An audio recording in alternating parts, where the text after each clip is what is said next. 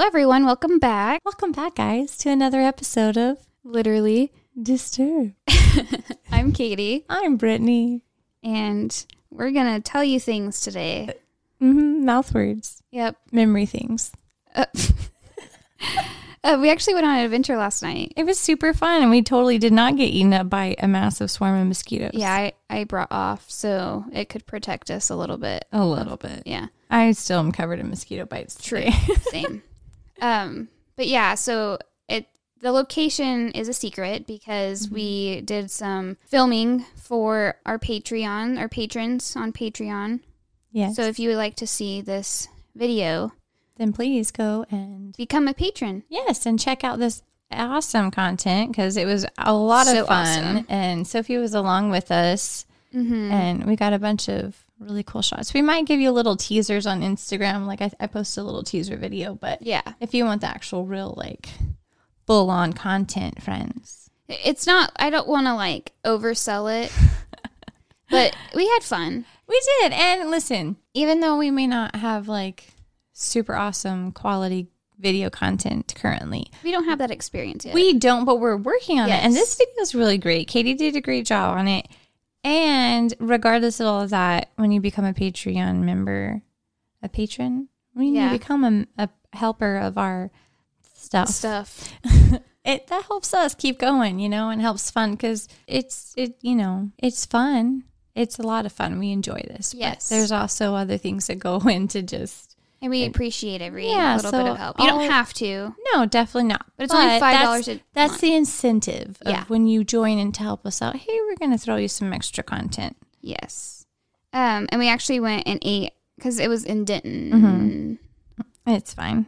The location was in Denton. You don't know where it's at. Here in Texas. We'll just say Denton County. Yeah, Denton County. And we went and ate at this cool little hipster sandwich shop. It's like sandwich hamburgers and wings. Yeah. Things. It's called the Fat Shack. This is not an ad, but I mean, hey. No. Hey, Fat Shack. I deliver for you a lot, so, It was interesting. So I got a sandwich that was white bread. It had macaroni. Macaroni bites. Mm-hmm. Yeah. And it had bacon, and it had mozzarella sticks, and then it had French fries. And chicken strips. No chicken strips. You didn't have chicken strips? No. Oh. That's all that it was. The only meat on it was the bacon. Oh, okay. And then it came with buffalo sauce, but I had them put that on the side. But it was so good. Yeah. Yeah. And they have I didn't have hers, but it looks good. Fried Rice Krispie treats, which I've never heard of. I was serious. I wish we would have got those. I was debating between those and the funnel cake bites because, but timing and. Yeah, I was kind of full. Yeah.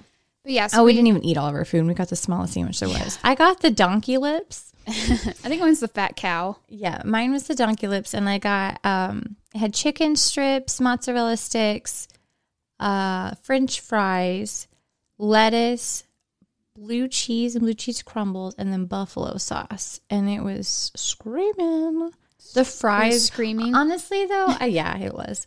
Honestly, though, I think the fries were my favorite part because they were just delightfully crunchy and just so good.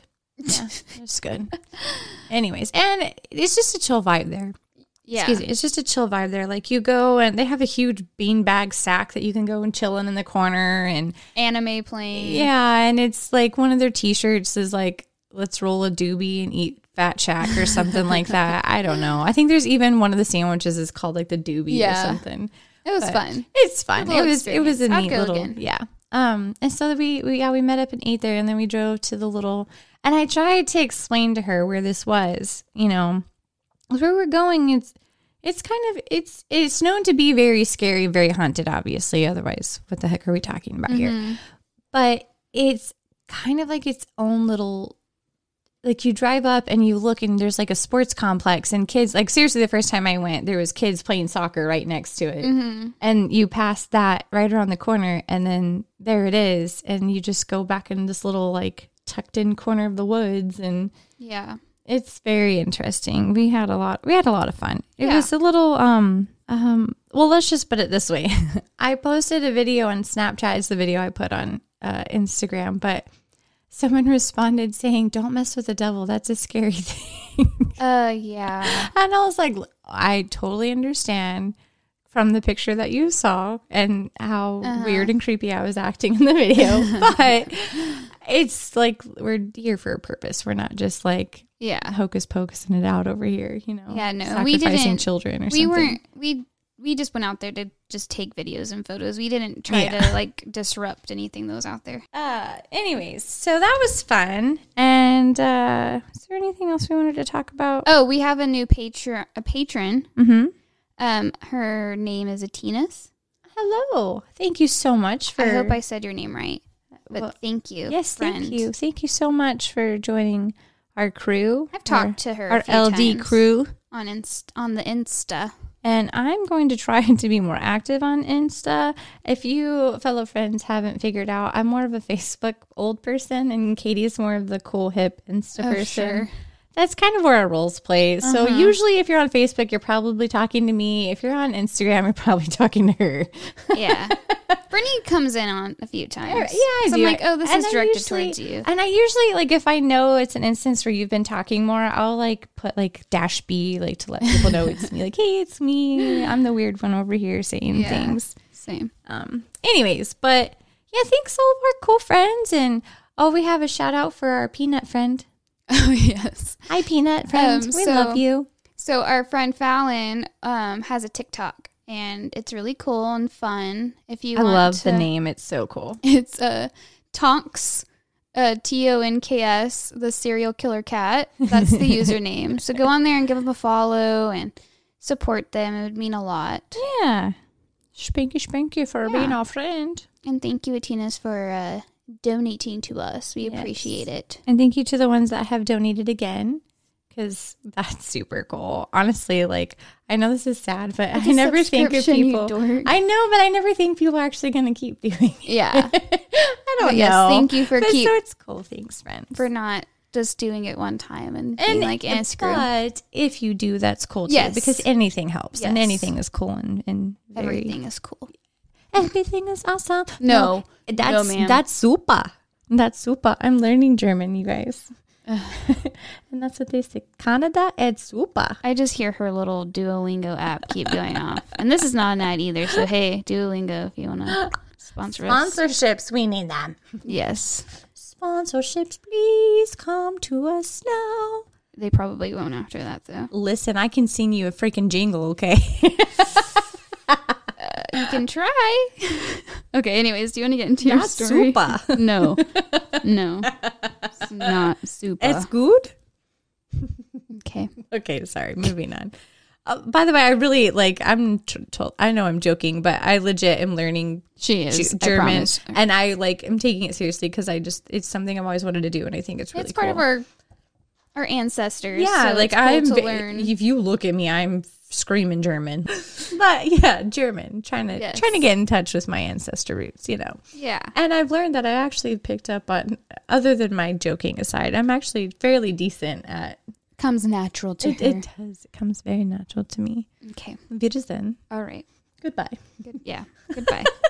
Anyways, okay. Okay, so we're just gonna go story time, friends. That's what we're here for, right? Is this like a personal story time or a story time? Oh no, legit, my story. Like what we're all here. I was for, like, are we derailing again? No, for real. Like what's gotcha on the. I'm picking up what you're putting down. Okay, so I strongly suggest that you guys watch this episode after you listen to me first. Don't pause and watch, and then go just the whole episode. Yeah, you have to listen to. Yes, and then you go after you're done with us. You move on to them, and you can add it to the show notes, right? Oh yeah, that episode. It's 2020, but I'll find the exact episode so you don't have to hunt through it like I will have to find it again. But anyways, I watched a special on there and it was like super good. Just kidding. It was really interesting, and it's a true crime that after last week's true crime, which as wonderful, I won't say as wonderful as. Important as that story is, and, you know, we all can agree totally needed to be told, it was just sad. And it was kind of all of you just need to know those are the ones that are always going to get me. Okay, those are the kid stories. I've got 4 babies, you guys, so it's impossible for me to not just like. Anyways, so I've got one that's a really good true crime story, but nobody dies, so that's good. Mm-hmm.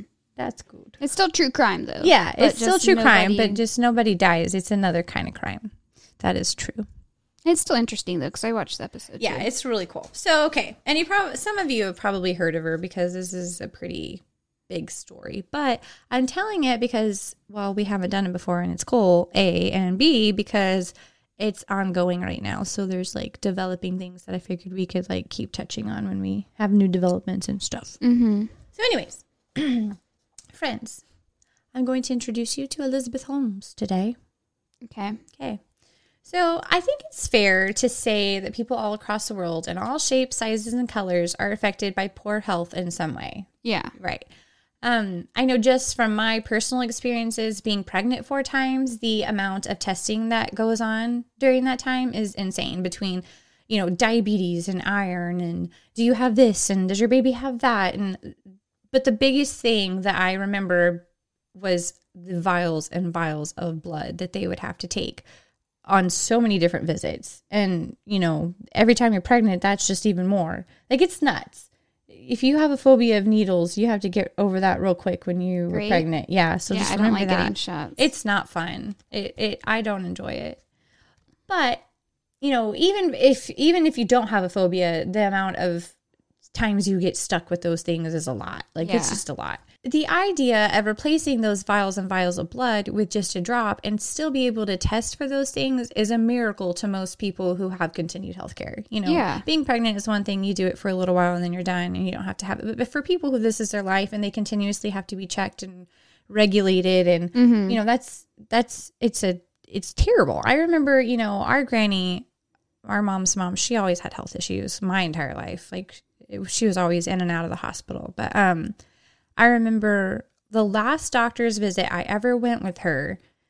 I remember 2 things. A, the gigantic book of prescriptions that she had to tell her doctor that she was taking, which was just bonkers to me. Like she literally had a book with all of them written out, exactly how much she was prescribed, how many times she took it a day. Yeah. And then they tried to take her blood, like, obviously for testing. And her veins are because she was like in her 70s. She was old. Mm-hmm. So her skin and her veins and everything are not what they used to be. And trying to find any kind of viable vein was just torturous for her. She got stuck so many times trying to find anything. So it's just terrible, the kind of stuff that, people have to go through when they're, have continued health. So heaven must have parted the skies and shined down upon Elizabeth Holmes because according to her in 2014 TED Talk, she states that her company, Theranos, has the capability not only to test for hundreds of issues with only a drop of blood, but the results would be available like right after instead of waiting sometimes days or weeks for the results to come back. Mm-hmm. So this is like revolutionary. Yeah. This is incredible. This is like changing the whole healthcare system. Mm-hmm. So this is who we're gonna chat about here, Miss Elizabeth Holmes. I'm going to give you a little backstory on her just to kind of see like where she grew up and how she came to be, this inventor of this life-changing revolutionary process, okay?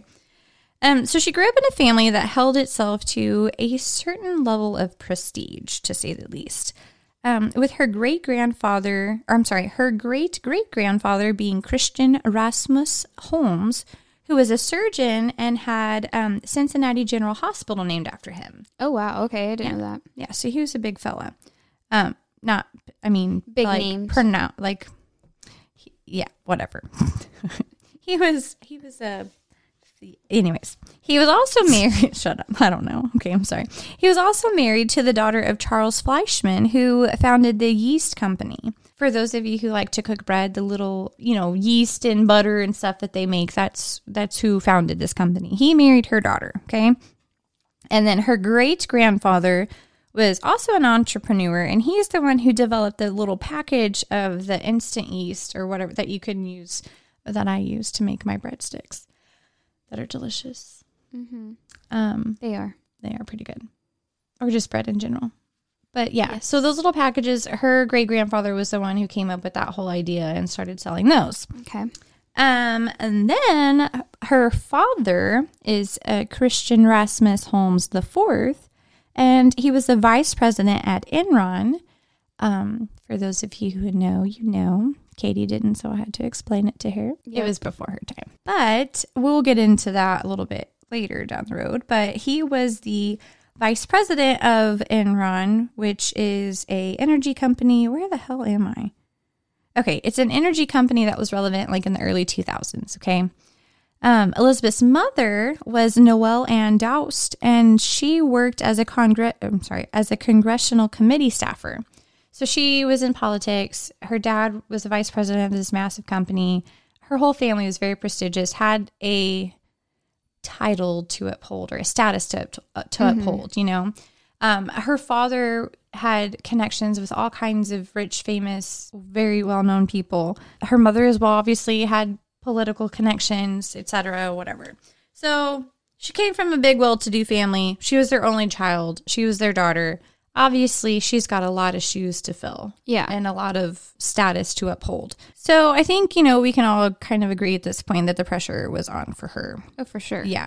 So that basically, you know, like that's just a lot of pressure for anyone to be under, no matter what status in society your family falls under. It doesn't matter who you are. That's just a lot for anyone. Yeah. With that being said, Elizabeth wasn't at the top of her class, so her parents resorted to trying a backdoor tactic to get her into Stanford. Now, Richard, I'm not sure how to say this, so I'm just going to say it the best way I can. Fouche, I guess it's Fouche. I'm just going to call him Richard. He was an MD and is a Georgetown-educated psychiatrist, inventor, and former CIA agent who has known Elizabeth Holmes since childhood. He was very good friends with her father. He explains that she was a fair student with low grades. Her parents heard through their channels that she could improve her chances if she took a summer program. They sent her to China to go and learn Mandarin in this school program before she graduated. Okay. I'm sorry, my notes are weird. Okay, so she was obviously not happy, and while she was in China, she hated it. Or he said Elizabeth would call the house from China crying. Noel would take the calls from Elizabeth and ask my ex-wife to pick up. Elizabeth said, the people were dirty and the hotel is filthy and I want to come home. But Noel would tell her to stop complaining and get with the program. Oh, okay. Yeah, like, sorry, kid, you're stuck. Yeah. Meanwhile, Holmes's father, Chris, used his influence to get a good job at Enron, which he became the vice president for. And then after Enron collapsed, he came back to Washington and was broke. And he came crying to his friend Richard. And he's like, basically has no money. And he was living in a new house a few blocks away. So he gave them, he's like, look, y'all can come and stay in my other house. Free of rent. Just get back on your feet, whatever. Oh, wow. Okay. Yeah. So they were pretty good friends. Yeah.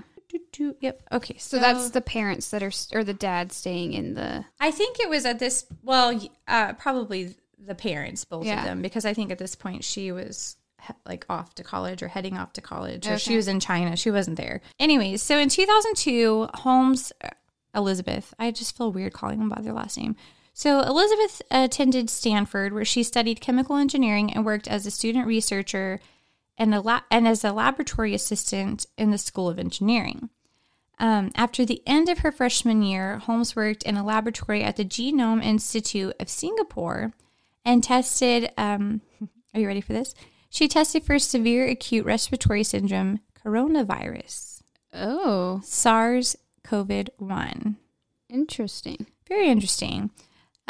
Through the collection of blood samples with syringes. She filed her first patent application on a wearable drug delivery patch in 2003. Okay. While attending Stanford, she had the idea to reap vast amounts of data from a few droplets of blood derived from the tip of a finger. To her she came up with this idea. It came to her professor, Phyllis Gardner, and Gardner responded, I don't think your idea is going to work, explaining that it was impossible to do what Elizabeth was claiming could be done. Several other medical professors told Elizabeth the same thing. I've got to stick with one name. However, Elizabeth did not relent. She succeeded in getting her advisor and the dean of the School of Engineering, Channing Robertson, to back her idea. Okay. So, in March of 2004, she decided to quit Stanford in a true entrepreneurial fashion. Okay, so she dropped out and she decided to use her tuition money as seed funding for her consumer healthcare technology company. Her father then used his connections to introduce her to a major venture capitalist. This is a quote. Chris used a contact at the IMF, John Lipsky, to get Donald L. Lucas, a very influential venture capitalist, involved. He was the founding investor and chairman of Oracle, and this was when she was 21. So Elizabeth called Lucas from China, and he would hear her speaking Mandarin in the background. When he saw how attractive she was, he got Oracle chairman Larry Ellison involved, and he invested, said Richard. This is from Richard. Okay, because she was attractive. She was smart, speaking Mandarin, and seemed very well cultured, and came from a prominent family. So, yeah, she went to Stanford. She's got this brilliant idea. Who am I to question it? Take my money. Take my money, please. That's what she did indeed. So, as Lucas explained in a 2009 interview with then Berkeley PhD student Sally Smith Hughes, my assistant said I had a call from Beijing. Of course I'll take the call, he said. You've got to meet this young lady, Elizabeth Holmes. John, what? You've got to meet her. She's fabulous. Okay, I'm figuring 20 minutes, right? This lady comes in. I think she's probably 21 at the time, had just left Stanford, didn't graduate, and now she has a company called Theranos. I thought this was going to be a short conversation. Yeah. Well, now I'm a chairman of the board and spend a lot of time with her in the company, and she's doing super. Is that going to be your new way of saying super? And it's actually not. Super means great, not okay. Super, actually. Good to know. We all learned a German word. You learn something new every day. And from us, most of the time, it's going to be disturbing. Newness. Anyways, like this is pretty disturbing. Anyways, okay, so continuing on.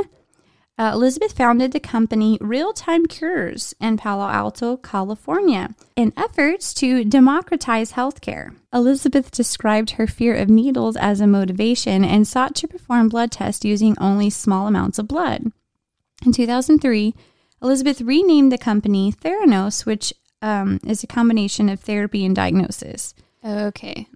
Robertson became the company's first board member and introduced Elizabeth to venture capitalists. She was also an admirer of Apple founder Steve Jobs and deliberately copied his lifestyle, frequently dressing in black turtleneck sweaters, just as Jobs did. And her mother, she says her mother dressed her in black turtlenecks when she was young, but an employee says that didn't happen until about 2007. Okay. So, you know. You'll also notice, which we are going to, here's my time to, which I did research this and made sure it was okay before. And it was from Buzzsprout. They said it's okay. What? What I'm about to do. About to do it to it. Are you adding sound effects? Yes, just a little clip. So during most of her public appearances, she spoke in a deep baritone voice. And I'll tell you, a speech that she had later, but I want you to listen to this. This is from an interview later on, and I'll actually quote from this later, but I just want you to hear her voice. This is what happens when you work to change things, and first they think you're crazy, then they fight you, and then all of a sudden you change the world. And I have to say, I personally was shocked to see that the Journal would publish something like this. Her voice, her deep baritone voice. Okay, we can cut that. Her voice. Her voice. So deep. Like Paris Hilton. Oh, I actually watched, I'm going to derail for a second. I actually watched a Red Table Talk. It was actually a Red Couch Talk with Willow Smith and Paris Jackson. It was really good. But apparently Paris Jackson was named Paris because both Paris Hilton's dad and Michael, I guess, were friends, and they made a pact that they were going to name their first daughters Paris. Oh, that's interesting. Yeah, I didn't know that. I didn't either. Yeah.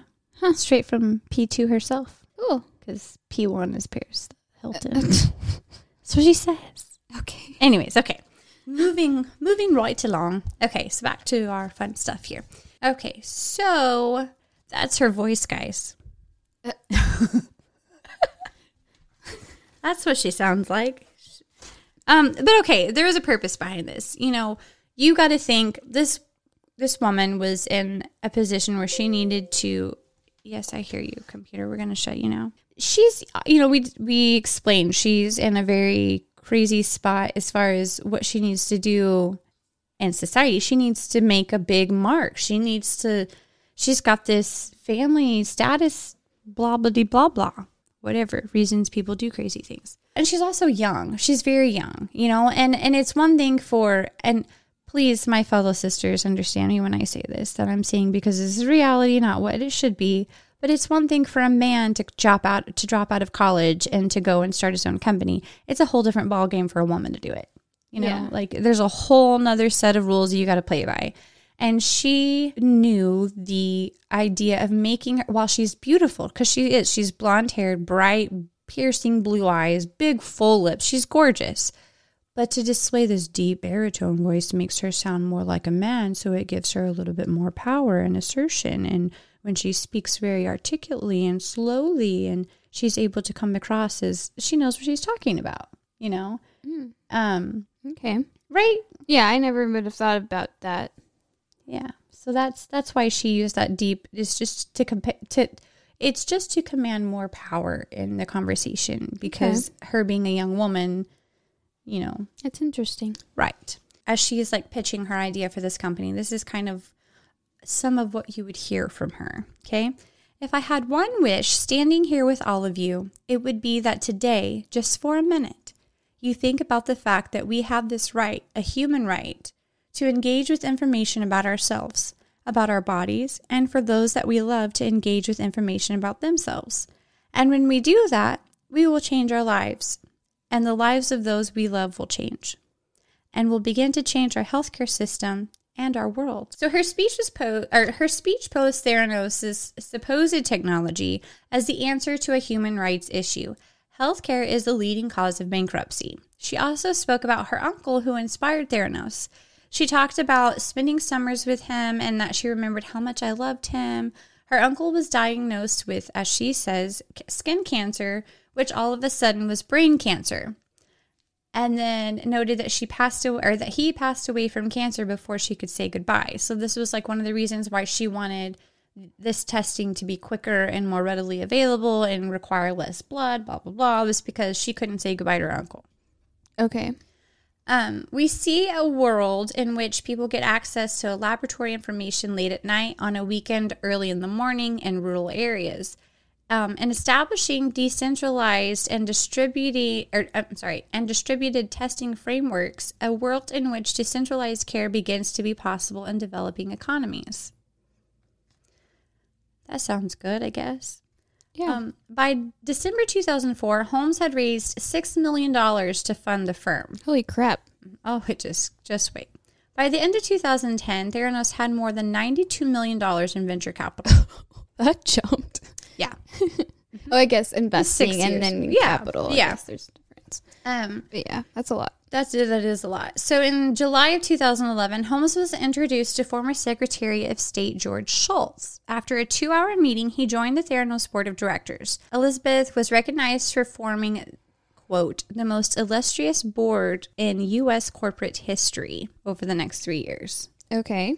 So that was something that she had. I want you to understand very clearly, the people she had on her board of directors were very prominent people worldwide. Like, these were very, in their specific fields of knowledge, they were very great. Mm-hmm. And they saw this young, beautiful woman who had this great idea. And of course, they're going to jump on board because they think it's the next big thing, whatever. So Elizabeth operated Theranos in stealth mode, without press releases or a company website, until September of 2013, when the company announced a partnership with Walgreens to launch in-store blood sample collection centers. She was interviewed for Medscape by its editor-in-chief, Eric Topol, who praised her for this phenomenal rebooting of laboratory medicine. Media attention increased in 2014 when Elizabeth appeared on the cover of Fortune, Forbes, the New York Times Style magazine, and Inc. Forbes recognized Elizabeth as the world's youngest self-made female billionaire and ranked her at number 110 on the Forbes 400 in 2014. Damn. Theranos, the company, was valued at $9 billion and had raised more than $400 million in venture capital. Shit. And she hasn't even produced one thing. Not a thing. By the end of 2014, her name appeared on 18 U.S. patents and 66 foreign patents. During 2015, Elizabeth established agreements with Cleveland Clinic, Capital Blue Cross, AmeriHealth, Caritas to use Theranos technology. Okay, obviously, guys, this is a scam. Okay, that's what we're leading up to here. Yeah. I want to just go ahead and get that out there because I want to discuss this and I don't want to have to go back and I'll probably forget. This is how easy it can be to be scammed by someone based on their powers of manipulation. Mm-hmm. You know, she was smart enough to know what to say, how to say it, when to say it, where to say it, and who to say it to. Right. You know, and she had no product, no proof of any of this working. And they just willingly just kept giving her money. She made a partnership with Walgreens. Yeah. You know, like, this is nuts to have. There's one on every corner, right? And to not have anything to show for it. She ended up, and I'm not sure where I'm at in my notes, but she ended up actually creating a prototype. Uh-huh. And it essentially kind of looks like, in my mind, this is the server in me, it looks like a printer for receipts, you know, like what pops out the receipts when you print them out or whatever, but a big one, like a kind of like a computer tower size, like it's big, but still small enough that it can be installed. Yeah. I mean, it would be nothing to install this kind of thing into a Walgreens and have it to where it's saying it worked correctly, mind you, that, you know, they could come in and have it done and it wouldn't be a big deal to add that into their stores. So the technology behind it was like this little cartridge, and it kind of, I keep referring to certain people in this episode, and I'm sorry, but to all my other pregnant ladies or females who have peed on a pregnancy stick at any point in your life, it's kind of similar to that. It's like you drop the blood on it and it sucks it back into this little channel, and then that's what you kind of plug it in like a SD card into this machine that she has, and it's supposed to read it and print out the results. Okay. So that's what's supposed to happen. Things seem to be going amazing, to say the least, but were they really? You see, Elizabeth ran her company in sections. Each department had a specific part in the research or operations of things. No department ever worked together on anything. I think it's what kept her going for so long, but it still didn't negate the fact that some of her equipment just straight up didn't work. Right. So how this kind of happened, and I'm gonna give you a little tidbit, and then I'm gonna go into some more information. But there was a woman named Erica Chung who was a scientist, and she had just graduated. And if you watch the episode on 2020, like I said, you'll get more information. She actually does an interview, but she had just gotten out of whatever college she went to and was kind of doing, not necessarily, I don't know if it was necessarily like an internship, but kind of like she was part of like a research program or something. Like it was like some special thing for her to go and work for Theranos. Right. Especially just coming out of grad school or whatever. And her specific job was to take the machine that was supposed to test the blood samples, and each day you had a like a control. So you would run like the control test to make sure everything was calibrated correctly. And then that's, you would know it was working. So when you would run the test, all the levels would be accurate with that control, right? Mm-hmm. She noticed that pretty much every day the control failed. It didn't work. It wasn't accurate. And that they were still taking these different levels and sending them off to these people as true results. And that's messing with their health care, Yeah. There was one case where a man had been, he went to I think it was one of the ones that was installed in Walgreens. Oh, because he had diabetes. I'm sorry. He had diabetes, and he had been working for several years on changing his diet, changing his lifestyle completely to fix those levels. And he had talked to his doctor, and his doctor was like, hey, like, let's go get this tested. There's this new thing. Go check it out here. You can get it done. It's real quick and easy. And then we can go from there. Well, according to that, he was borderline diabetic again. Mm-hmm. He was like freaking out because his levels were astronomical and when they should have not been anywhere near that. So he goes, talks to his doctor. Luckily, his doctor is like, look, come in. Let's do some more blood tests. We'll figure out what's going on. And their blood test concluded that he was well within range. He was perfectly fine. He was nowhere near being borderline diabetic. He was fine. Yeah. But his issue was, what if I had taken an extra dose of insulin right there and I could have overdosed? Because that can kill you if you take too much. Yeah. So that's a liability right there. Yeah. There were several other instances where people went and got this testing done. One woman thought that she had cancer again because her tests, like her antibody levels or her white blood cell levels or whatever, were way high, and really they were perfectly within range. She was fine. And I don't know, and I obviously have no idea if she actually thought about those things, but I would hope to think that she didn't even think about the possibility that it could be ruining people's lives and affecting people and possibly hurting them if they... My gut tells me that she honestly thought that she had a great idea and she was just somehow going to make it work. She was just going to make it happen. If she had enough money and had the right people in place, that she could just make it happen. And it just fell from the floor before she could. Yeah. And I think that's kind of her defense currently was, just with any new technologies, there's bumps along the road and blah, blah, blah. So we'll see what happens. But yeah, I would truly hope that was never part of her awareness, or if it was, it wasn't something that she thought she was going to be able to fix, because she was a very intelligent person. And I honestly think that at some point, at least, she had good intentions. Yeah. Where that line was crossed into the massive fraud case this woman's got going on right now, I don't know, but... Right. Anyways, so... Boopity boop boop boop. John Carreyrou of the Wall Street Journal initiated a secret months-long investigation of Theranos after he received a tip from a medical expert who thought the Edison blood testing device seemed suspicious. This was Erica Chung. And he ended up obtaining company documents in this investigation.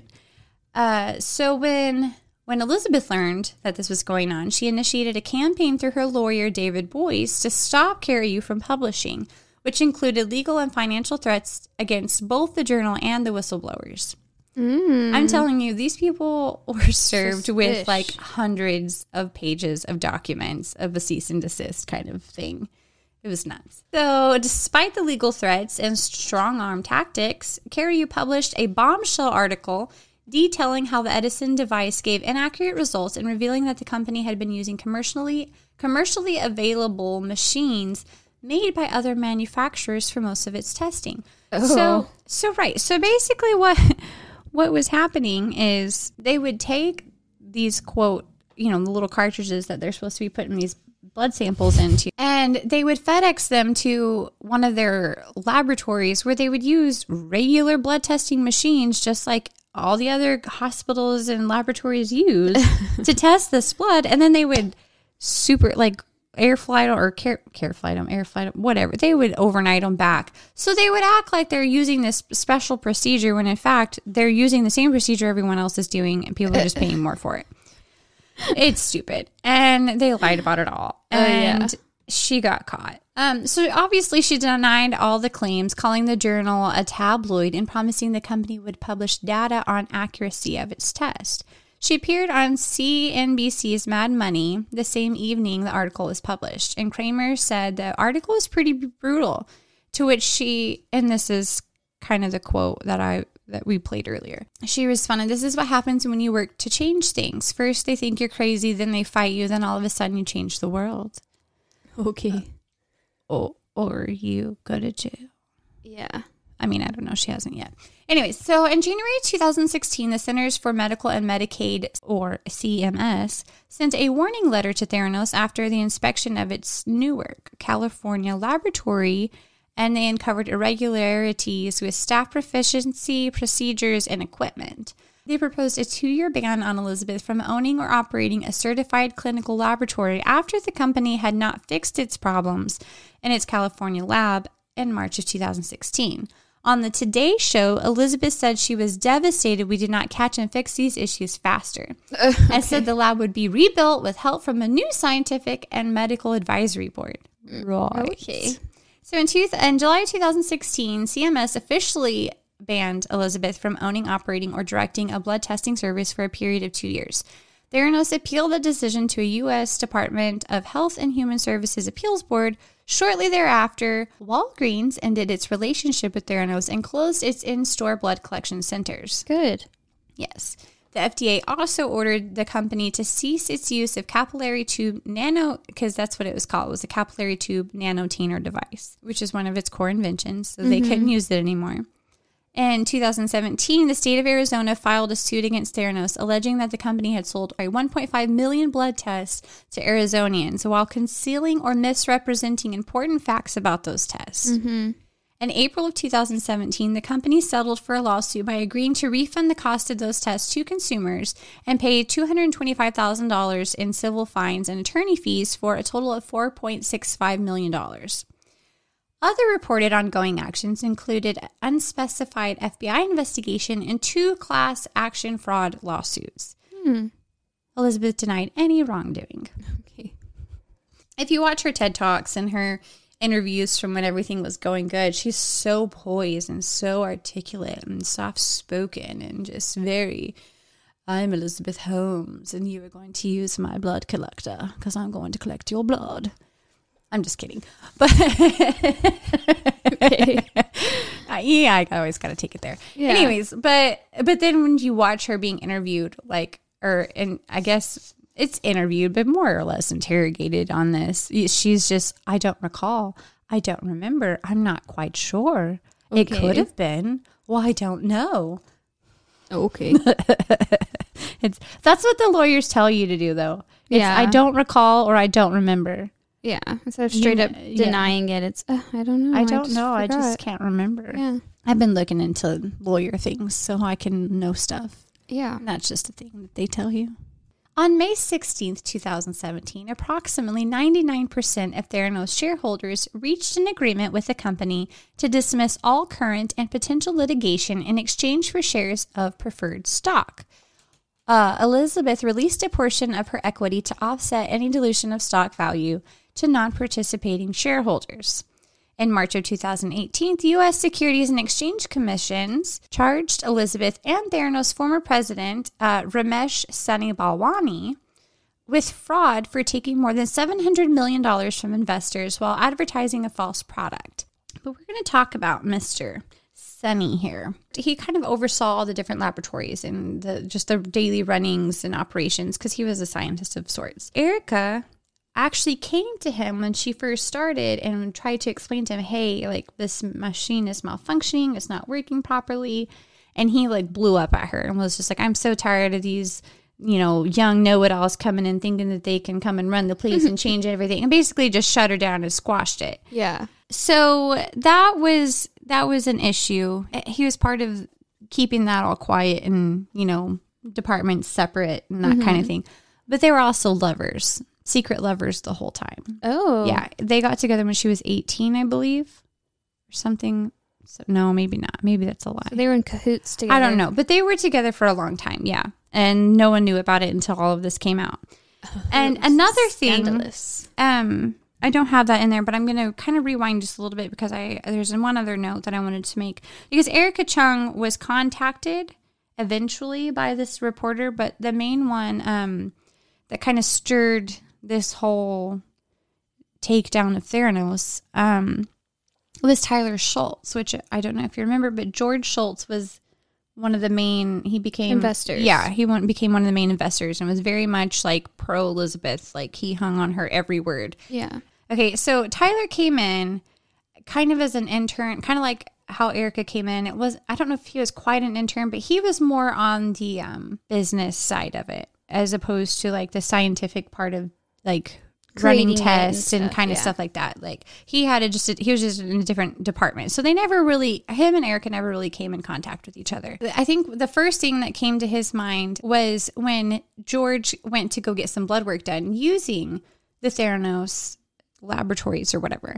And he noticed that they took vials of blood using a syringe and a needle. Mm-hmm. And he's like, but wait, the whole purpose is to only use a couple drops of blood. So Right. I'm not understanding why is he needing, vials of blood. He was brushed off saying, oh, the typical patient, this is what happens. But with him, his health issues require us to use this method. So that right there was like A red flag. because obviously when they're taking his blood, they're going to want to make sure those results are accurate. So Yeah. they're not going to use their machines. So that's why, yeah. Correct. So that was like his first red flag. And I think eventually he started like poking his nose, and then that's how the whole Erica thing came in, and, you know, John Carey you and whatever. But that happened, and he actually went and talked to George and was like, look, I don't think this machine does not do what it says it's supposed to. I think she's lying. Like, this is all the proof I have. And he's like, no. Elizabeth. Yeah. Money, Theranos. Finally meets with this journalist, and he gets a call from his dad that night, and he's like, hey, have you been talking to the media? And he's like, yeah, actually I have. And he's like, well, they know when you're fucked. Oh, shit. So he was also someone that was served with those several hundreds of pages of cease and desist. Yeah. So that happened. And then eventually, obviously, when everything came out, his grandfather apologized and was like, I'm sorry, you're right. I should have listened to you, blah, blah, blah.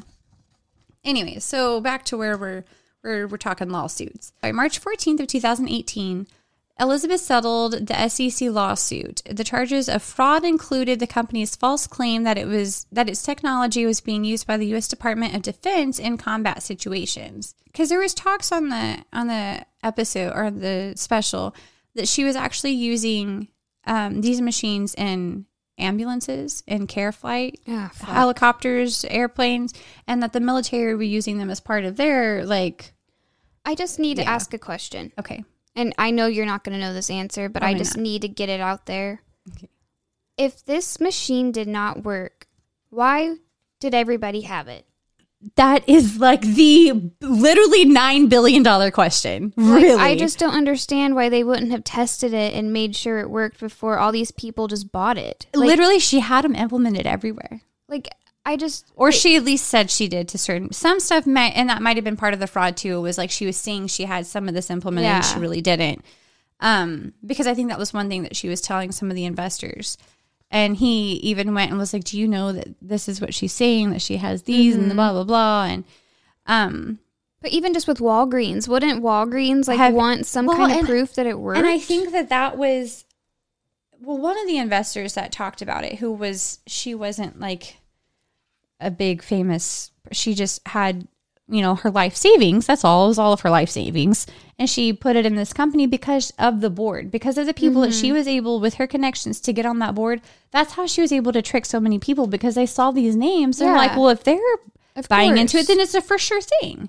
But I just think even just because, okay. But still, how do you spend that much money and put that much and not even have evidence of it working? And it's not even like a robot that might flip your patties or something that just doesn't work. It's something in the health.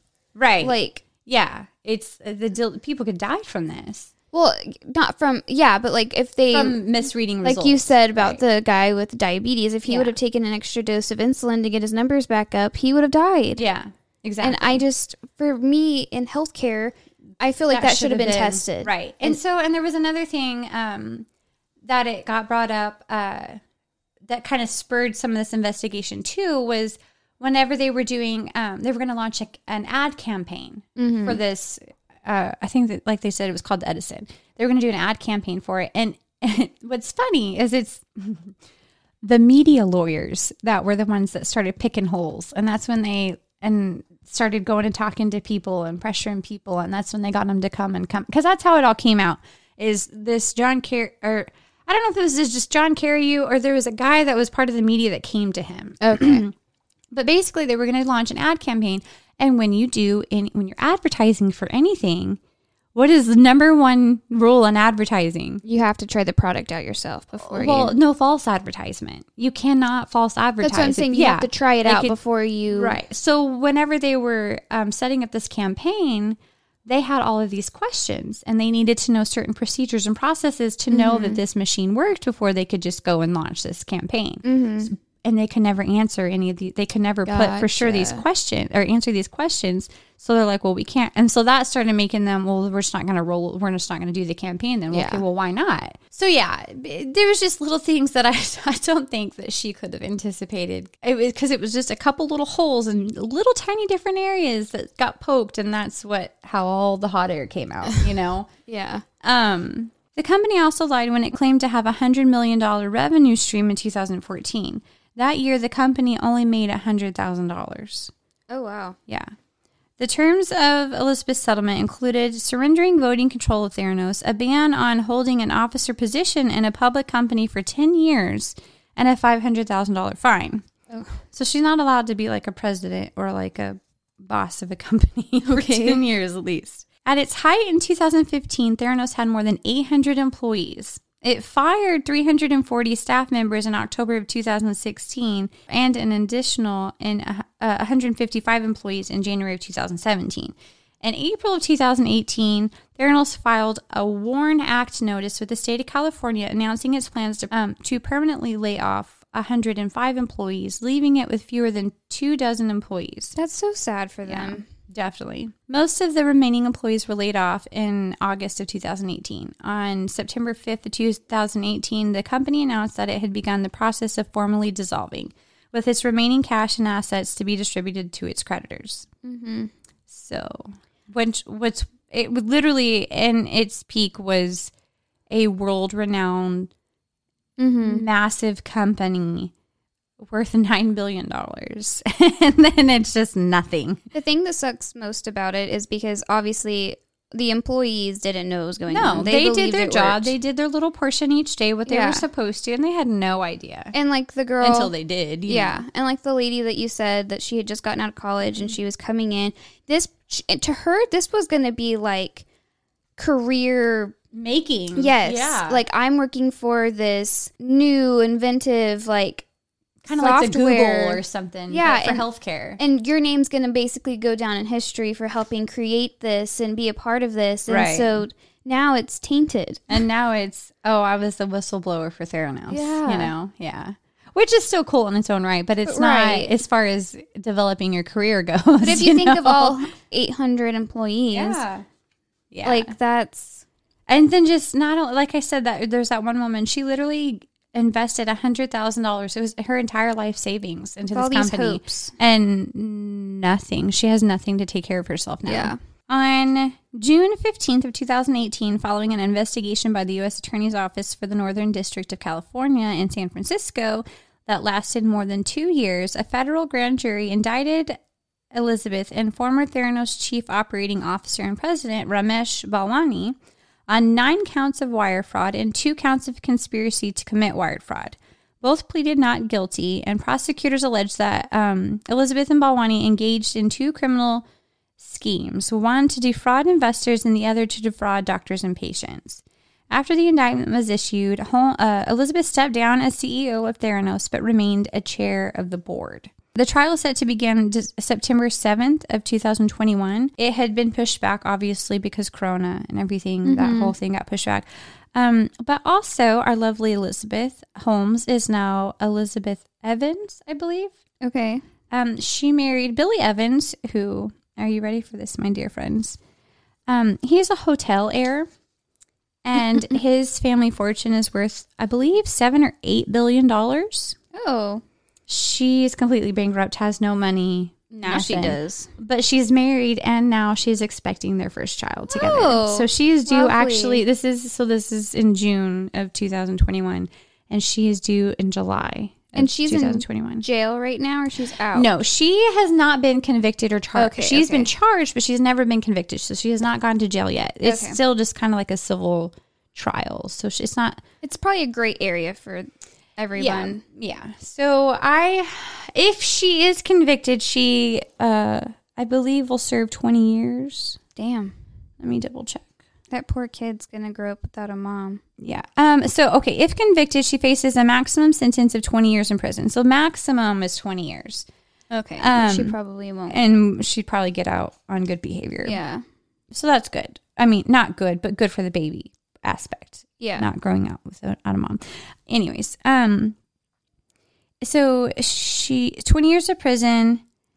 Oh, no, I'm wrong. I'm sorry. Okay, so this is per sentence. And let's remember she has 9 counts of wire fraud and 2 counts of conspiracy to commit wire fraud. Oh. So 20 years in prison, a fine of $250,000 plus restitution for each count of wire fraud and for each conspiracy count. So she would never come out of jail. ever. This is going to go down in history as one of the biggest fraud cases of all time. So I'm not saying that she doesn't deserve to spend the rest of her life in prison, but and they're probably going to make an example out of her. Yeah, and I'm not saying that they shouldn't, but I just feel like this is kind of, I don't know. I'm so weird about life sentences. I don't feel like, unless somebody was murdered, I don't feel like a life sentence should be involved. Because she was fucking in her early 20s. We all do stupid ass shit when we're in our 20s. And hers was just on a much larger scale because of who she was and who her family was. You know, she should do time, 100%. Like I was thinking, like that 20 years, that sounds right to me. 20 years in prison for what she did. Nobody died, you know.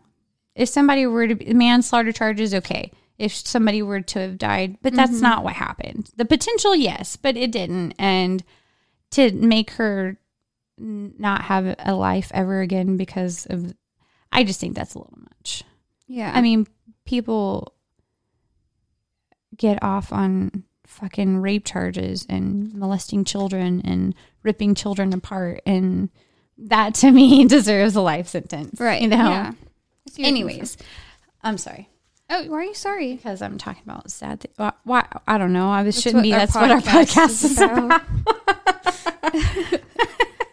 Pretty much it. Oh, I was going to give updates on her current status. I don't feel like I really need to read all of this legal jargon, but so basically right now they are in pretrial motion. They're trying to argue over what's to be discussed in the case and what jurors are supposed to be made aware of, such as her very illicit spending habits. Oh. And the mass amounts of money that she spent while she had the money to do so. You know, I have a really bad impulse buying habit that I've picked up, and I feel like I would never have conned anybody, but if I had a lot of money I probably wouldn't have anything. Right. Well, their reasoning behind, prosecutors want to be able to bring that up to jurors because, and they want to be able to say, each time she made these extravagant purchases, she knew in her mind she was defrauding these people.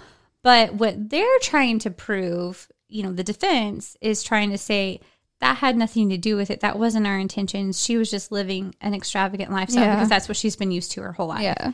So there's, you know, and they have actually issued to where they are going to be able to discuss it, but it's not going to be in detail. Like they can't say, oh, she spent $30,000 on a Rolex watch. Right. If that's how much they cost, I really don't know. I feel like probably. On the low end. But they can't go in detail and say, okay, she spent, you know, $10,000 on this vacation, or they can just say that this is how much money she was spending. Right. You know, not detailed specifics, I guess. So they're trying to decide that. And then they're also, one of the biggest things is they had, because they're trying to pick the jurors right now. Okay. And when you are in the process of becoming a juror, you have to answer all these questions that could differentiate whether or not you're going to, have like a conflict of interest in the case or whatever, you know, unbiased as possible. Right. So they're supposed to have a list of questions that they have to answer to see if they fall into that. Well, they had 300 questions, 300 some odd questions that they were trying, that the defense, you know, Elizabeth's team were wanting to, so they could have a very specific jury. They shouldn't be allowed to have. Well, and that's kind of what they're going back and forth over, and they cut it down from 300, and now it's only like 100 and some odd questions. Still a lot. Yeah, that's still insane. But that's the story of our Silicon Valley princess Elizabeth Holmes. Yeah, y'all should go watch the 2020 episode. It's actually really interesting. It is, and it's not boring like you think it would be. And what's funny is, and I feel like we've kind of talked about this a couple times before, but I never in my life thought that I would really enjoy watching 2020 specials, but they're pretty interesting. They do it really good, like to where it's not just boring documentary, like facts and blah, blah, blah. And it just catches your interest. Yeah. Okay, friends, so my sources for today are Forbes.com, Refinery29.com, FoxBusiness.com, BusinessInsider.com, and of course, Wikipedia.com. Okay, I'm going to get into mine then. Proceed. So I'm doing mine on one of the most haunted places in America. That was my spooky fact. Wow. So it's the Moon River Brewery. Moon River Brewery. Yes, and I feel like I really like that name. I do too. And my sources are Wikipedia and nightlyspirits.com. Wicca what? Thanks for that. Sorry. Okay, so Ghost Hunters and Ghost Adventures have both investigated here. I actually think it's Ghost Adventures' first episode, season 1. Oh, I haven't watched it yet. But. interesting. The stories have been coming from the staff and customers of the brewery for about 10 years now. Okay. Enough people who go there experience supernatural events that it has developed a reputation as one of the best places to go if you actually want to experience a haunting. Oh, okay. So you go, your chances are really high. Yeah, to have so an it's experience. something's going to happen. They're going to throw something at you. Someone's getting slapped in the face. Pitch slap. What was that girl's name? Some Bell. Katie Bell? No. Was it Katie Bell? No. It was like Betsy or Betty. Betty. Yeah. Oh, Betty. So, a Bell Witch, if you don't know what we're talking about. Yeah. She got the bejesus smacked out of her. I don't remember which episode it was, but It was it's an in one of early the one. earlier ones. Yeah. Okay, so this is located in Savannah, Georgia. I was Savannah. I've always wanted to go there. Me too. I just think Georgia's pretty. Definitely. It's one of the oldest cities in America. Fun Interesting. fact. The buildings in Savannah are old and beautiful with architect that has remained true to its roots.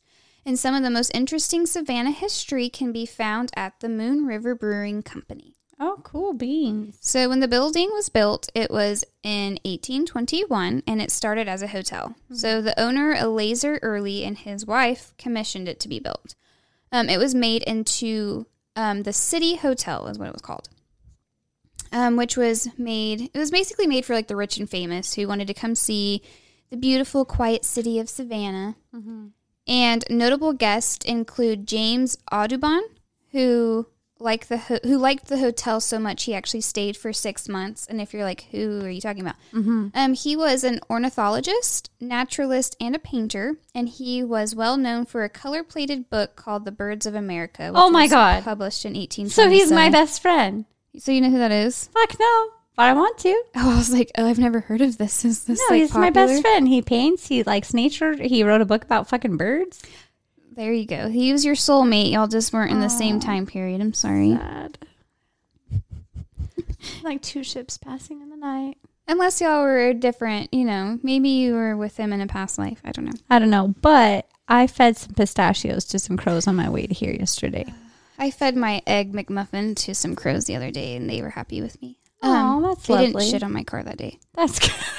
Yeah. Oh, speaking of cars, Are we derailing? parking ticket. Oh, it wasn't like a parking ticket. So at my work, we have a parking garage, and the security. Okay, so at the bottom floor, which is right across from my work, because we're on the first floor, I like to park there, but it's the visitor section. Oh. And so you have to park up on like the second floor up, like technically by the building. Right. And they don't have my car on file because I had gotten a new one like After over a working year, there, yeah. and I hadn't given them my new vehicle information, so I'd gotten away with it I did because that to at the them, casino, too. to them, they were like, "Oh, we don't know who this belongs to, so it must be a visitor." So I Right. was able to park there, and then they caught on, and then they put a notice on my car, but I wasn't fined anything, and they can't ever fine me anything. It's just to be an asshole. Yeah, that's what they would do at the casino because I would literally park right outside in that parking garage right by that door.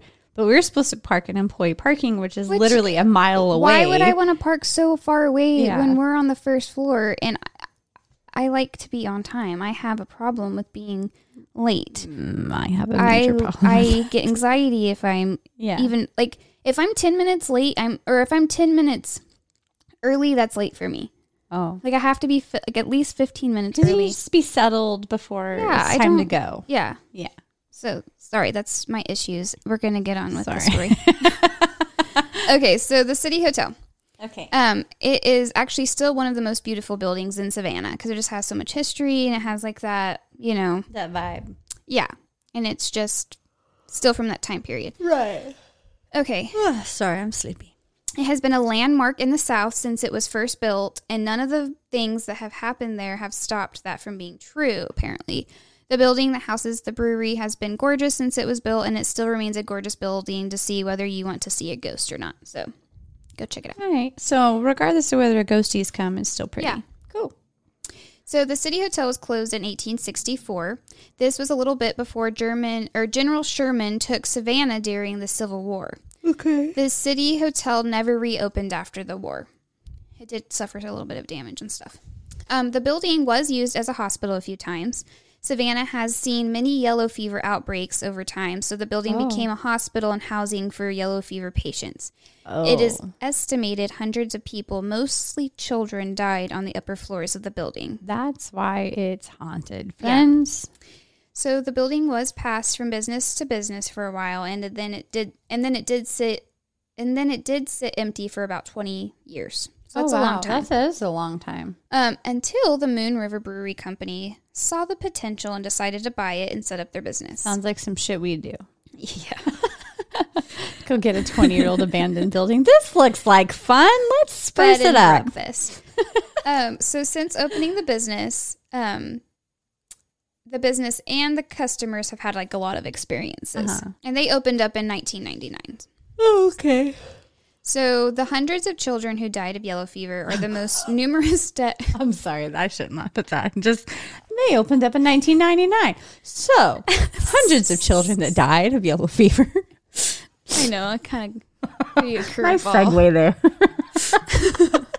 Well, I didn't have that in my notes, so I just kind of put it in and I went on to the next one. Sorry. Okay, yes. It is very sad. We're not laughing at... No, I'm not laughing at that. Just at I'm me. just laughing at the way that Yeah, I'm sorry. That was bad. So, was yes, the hundreds of children that died there of yellow fever are the most numerous deaths that took place. So, though it was mostly children who died, many adults also died on the top floors of the building. Dying young and sick is always a tragedy, and it leaves that mark and impact and energy. That's what I was going to say is I feel like when it comes to kids and I think that why their hauntings are so prominent, like that one, I don't remember. It was some hotel or hospital that you were talking about that had the little girl that was like with the red ball. Yes, that was like super cute, but Yeah, she it was was a very hotel. prominent and she came often. Yeah. And I think it's because when they die so young, their little brains haven't even begun to grasp the other side of the world. And they Right. don't, and so when the stuff happens, they don't know what to do. And they probably don't even know they're dead half the time. And so it's just like they don't know how to proceed from there. Yeah. You know, maybe that's just my thoughts. Nobody knows, though. No, definitely. But we unless will you're know dead. when we do know. But we don't know But right when now. you know, then you're already Yep. there. And so Yep. you can't tell no one here. Or at least they don't listen to you. I've learned that people who talk to the other side, they usually are crazy in most people's eyes. So, Okay. So, lots of tragedy happened here. Tragedy. So it's got a lot of energy that is Tragic left with there. a big D. Did you say tragic with a big D? Tragic with a big D. Okay. Anyways, not only were there those deaths, but there were a lot of violence, including a shooting of a well-known town vagrant. Oh. So in 1834, a doctor by the name of Dr. Philip Minus shot a drunk man named James Stark inside the then hotel. Can I pause you again for a second to derail for a moment? I'm sorry. But that reminds me of like the town famous vagrant, Ladybug Sam. Oh, Ladybug if you know, Sam. you know. Ladybug Sam, I hope miss she's her. okay. I do too. My interactions with her were quite So it was unique. to give some background, in Carlsbad, New Mexico, where we both grew up, there was a homeless woman who loved being homeless. That's what she chose. like she and chose to. She had money. Yeah. She just did not want to live society's life. We think that there was some mental illness there, definitely. and it wasn't being taken care of. And I don't know her backstory. I did know it because the Carlsbad Current Argus did an article about it. So if you want to go look it up, but yeah, she gave herself the nickname Ladybug Sam in that article, and so that's what everybody knew her around. And Right. It was just kind of like she was famous in our little town, and I don't even think she knew it. She would come into Chili's all the time and hang out and drink her hot tea and talk on her phone to her boy. She had a boyfriend. I don't know.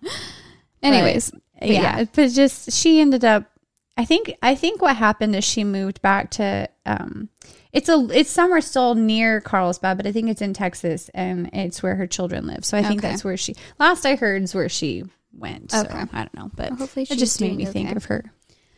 Okay, so where was I? Okay, yeah. So like I said, in 1832, a doctor by the name of Dr. Philip Minus shot a drunk man named James Stark inside the then hotel. Mm-hmm. James Stark was a known drunk and troublemaker who seemed to have a reputation for insulting people and then being hated by the people of Savannah.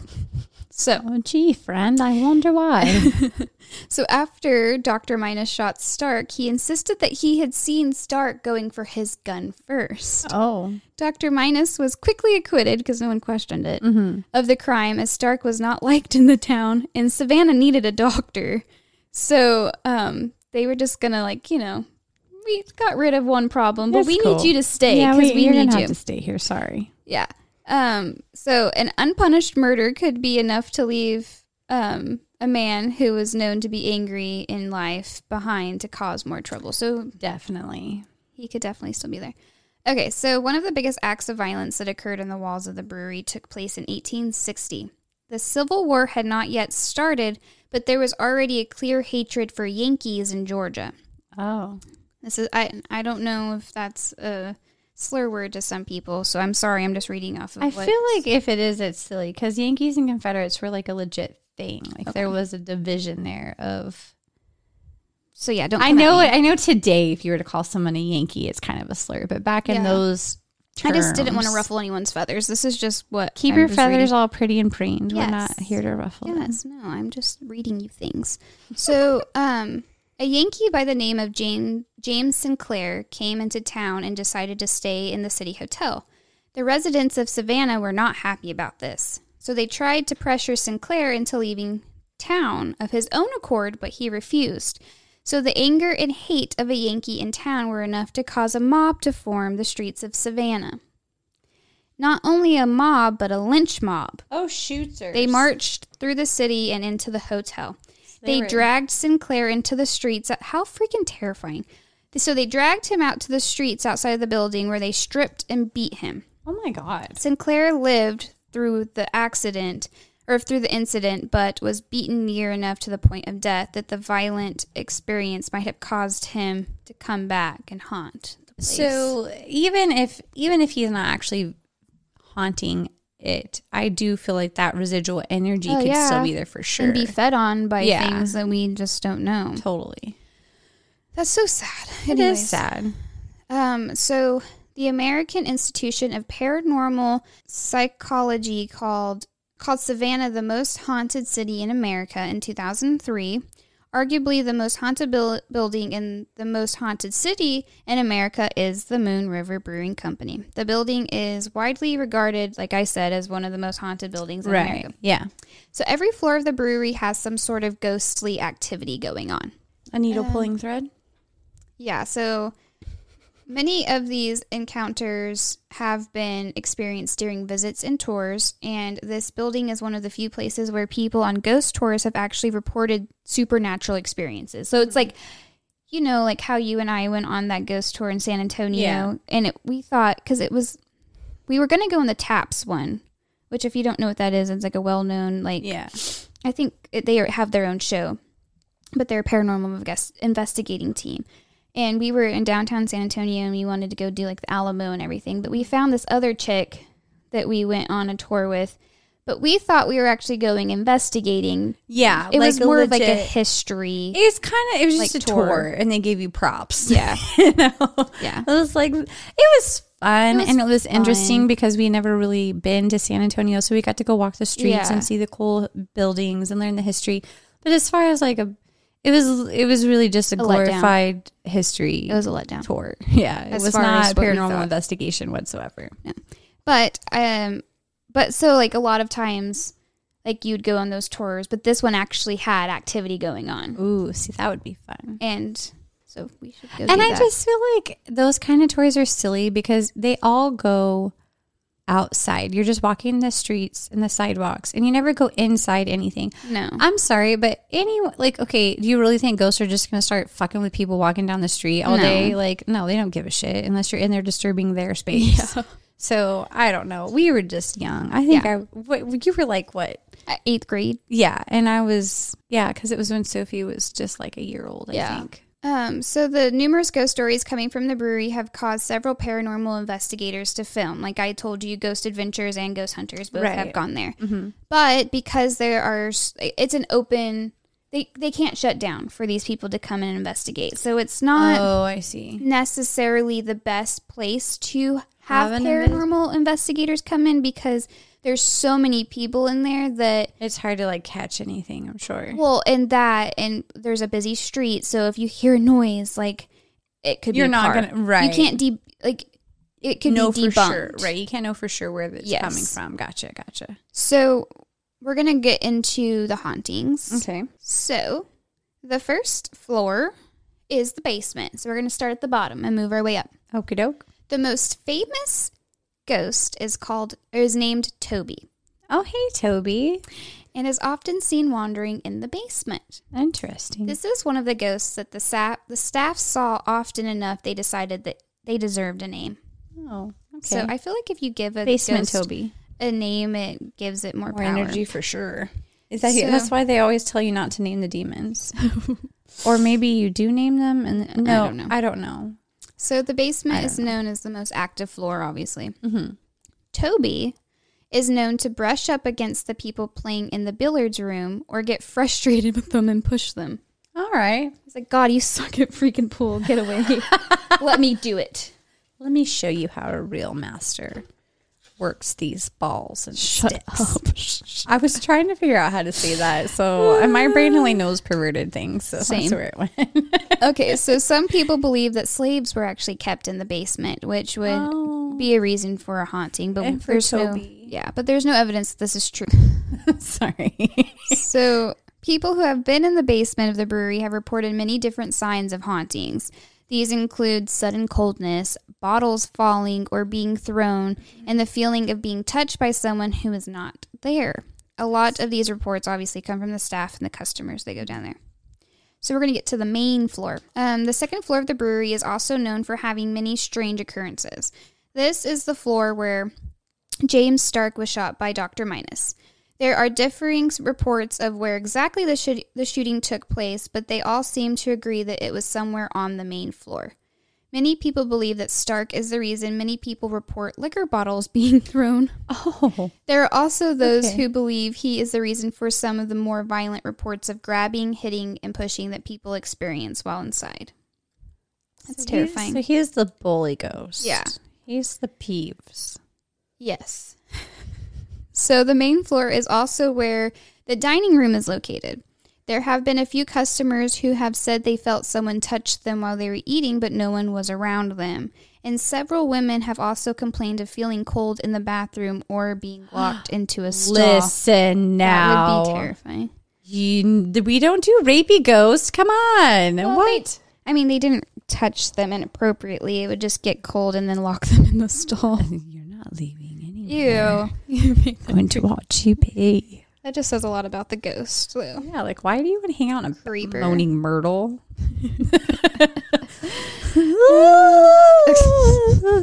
This floor might not be the most haunted in the building, but it's likely because it's so busy with people. But it has had some activity. Some incidents. There's just a lot of in and out of it, so they can't. I don't know. I feel like it'd make it even more powerful because they have a lot more energy to draw up on. But that's just my opinion. It could also be ignored energy. You know what I mean? Like they're not paying attention to it because there's so much other stuff going on that maybe they just kind of get dismissed. So the third floor. The two top floors are known to have more violent encounters than those happen like in the other floors. Mm-hmm. A full body apparition is known as the Woman in White. It has been seen on the third floor several times by many different people. She is one of the most well-known ghosts of the brewery and is sometimes referred to as Miss Johnson. The third floor is also one of the floors where many children died of yellow fever, like I've mentioned several times. This means it is no surprise that many workers and patrons have reported hearing children talking and playing on this floor. When even the people who run the brewery are talking about hearing children running in the halls, you know there's something going on. So, anyways. Little creepy kids? Yeah. Just kidding. That's a lot. I don't know. I children. feel like children are the creepiest ghosts. Yeah. 'Cause they No, could be that's a demons. lie. Well, they could be demons disguising themselves as That's ghosts. true. But I also feel like just the creepy crawly things that crawl, Like the thing, like the creeper. I don't like it. I don't like it at all. Either. Okay, so in the 1990s, there was some construction being done on the 3rd floor. During this time, the wife of the foreman was pushed down the stairs on the 3rd floor and fell all the way down the staircase. Oh shit! She lived? Yeah, she was shoved hard enough that it was clear that she had not simply fallen. Yeah, somebody pushed that girl. Yeah, so the foreman immediately stopped construction on the building and they all just left. I'm just curious, like, what she did to make it so mad. It was probably because it was stirring up all the energy. Yeah, but her. I know, but maybe it's against women somehow. He's like, listen, you need to get your man in control. They be working on my place. Yeah, I don't like it. Yeah, that's what they said. That's what they said. So That's my great Georgia ghost accent. I don't know. That's not even like Southern at all. yeah. Anyways, okay, so the foreman immediately stopped the construction and they all left. Several other people have reported feeling people pulling on them and pushing them when they walk on the stairs in the brewing company. This takes place on the 3rd floor, which many people believe has the most aggressive spirits. So don't go to the 3rd floor. Oh, unless you want aggressive. Unless you like it that way, you know. Shut up. We don't judge here. Shut up. Okay.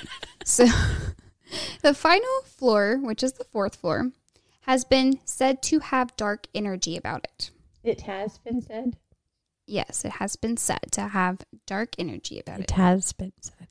This could be because the majority of yellow fever victims and patients were housed on this floor while the building was being used as a hospital. Interesting. There aren't a lot of reports of actual activity happening on this floor, but there's just been a lot of just feeling this overwhelming sense of darkness when you're up there. Like, it's just hard. Like dread and just everybody's gonna die feeling. Basically. Pretty much. So there have been a few ghost hunters that have come to investigate, like I've said. A few television shows have been filmed there after hours, and ghost hunters will take the tours to see if they find anything. Sadly, like I've said before, the brewery is not an exactly ideal place for ghost hunting. The brewery is active and has customers throughout the day and night, as well as workers. The building is also on a fairly busy street with car and road noise that come through the thin old walls. This has made many people say that the brewery is not an ideal place for ghost hunting. Again, I just said it. Reiterated. Yeah. So that's the story of the Moon Place Brewery. The Moon River Brewery in River. Savannah, Georgia. We really should go visit there. I feel like that sounds like a fun place. We'll add it to our literally disturbed bucket list. Yeah. Places to add for our patrons. How do you say it? Patrons? For our patrons to go and visit us. Yeah. See what we're doing one day. Yeah. So I guess we're going to let Sophie tell her story. What it do, Sophie Boo? Okay. Little so-so. Hey, Sophie. What do you got for me this week? Gnomes. Gnomes? Yes. Those cute little garden gnome looking things? Yeah. Okay. Hello, everyone. Today we'll be talking about the gnomes. Okay.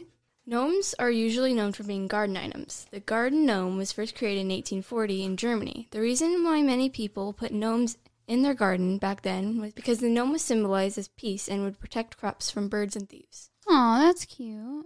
Legends consider gnomes to be protectors of the classical elements air, fire, water, and most importantly, earth. Ooh, got airbender stuff going on. Yeah. Gnomes are described as protecting treasures of the earth from humans. Okay. Gnomes live underground, and legend states that they can easily move through the earth. Gnomes are always described as being small and wearing canonical hats. Myths claim that gnomes are sensitive to sunlight, and some legends remark that the light of the sun will turn gnomes into stone. Oh, interesting. Okay. The mythical gnome in history were thought to live underground, and their name is thought to derive from a Latin word for earth dweller. Okay. They were popular in German fairy tales and were often described as old men who guard treasure. Old men that guard treasure. Okay. However, gnomes or similar creatures were also found in folklore from many different countries. They were went by different names such as Nisse in Denmark and Norway, and Duende in Spain, and Hob in England. Okay. Gnomes consist of numbers of different types. The most common is the forest gnome, who rarely comes into contact with man. The garden gnome lives in old gardens and enjoys telling melancholy tales. Dune gnomes are slightly larger than the woodland brethren and choose remarkably draped clothing. House gnomes have most knowledge of man, often speaking his language. It is from his family that gnome kings are chosen. Farm gnomes resemble their house brethren and the most conservative in manner and dress. Suburban gnomes have more interpreted than other gnomes and associate freely with trolls. They are much larger than other types of infinitely more nasty nature, and it is best never to evoke or ire such gnomes. They delight in revenge. In Sims 4, as we all have played it, Yeah. well, most people. Yeah. We've played it. All right. Okay. So You and I have played it. yeah. In Sims 4, there are gnomes, and during Thanksgiving holiday, they usually appear in your Sims house and spawn in seats. Mm-hmm. And if you piss it off. Yeah. You can name the gnome, give them cake, or just food in general, and you can kick them. Okay. Now let's talk about what happens when you kick them. Uh-huh. And just like in folklore, they can retaliate. Once I kicked a gnome in my game, and it got really angry. Like, it started spawning in a bunch of his other friends. So there's two main guys. Mm-hmm. There was a girl and a guy with, like, a pool floaty on. Okay. And then I kicked one of them, and it spawned in, like, two other ones, Mm-hmm. and then the more spawned, and they just move around. Mm-hmm. Like, once they all surrounded my shower while I was taking a shower. Yeah, that was fun. That's funny. And they broke all of my stuff, like my sinks, my toilets, all my stuff. They put it... Of course. You kicked one of them. They put trash all over my house. Yeah. There was one, like, green one. I named it Cash Mash. Oh, my goodness. It's the only name I can remember from that game, because I can't get back to it for some reason. It won't load. Uh-huh. But I remember one name. It was a little green goblin named Cash Mash. Why don't you get him again and just name him that, since you can name him? Yeah. But yeah, don't kick the gnomes, or Okay. it just isn't a fun experience. Noted. Thank you for that. Anyway, I hope y'all enjoyed today's creature. We The did. gnome. I did. Thank you for that. Super fun. Yes, I guess. Oh, my goodness. All right. All right. Bye. Well, thank you guys for listening.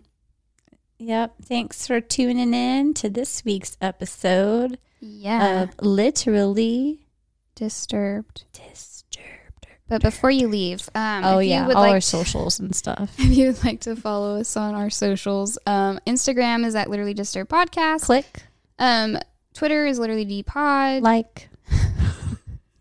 We have a Facebook and a Facebook group. You can find us at official Literally Disturbed podcast group. And then you can just find us on Facebook by Literally Disturbed. Follow.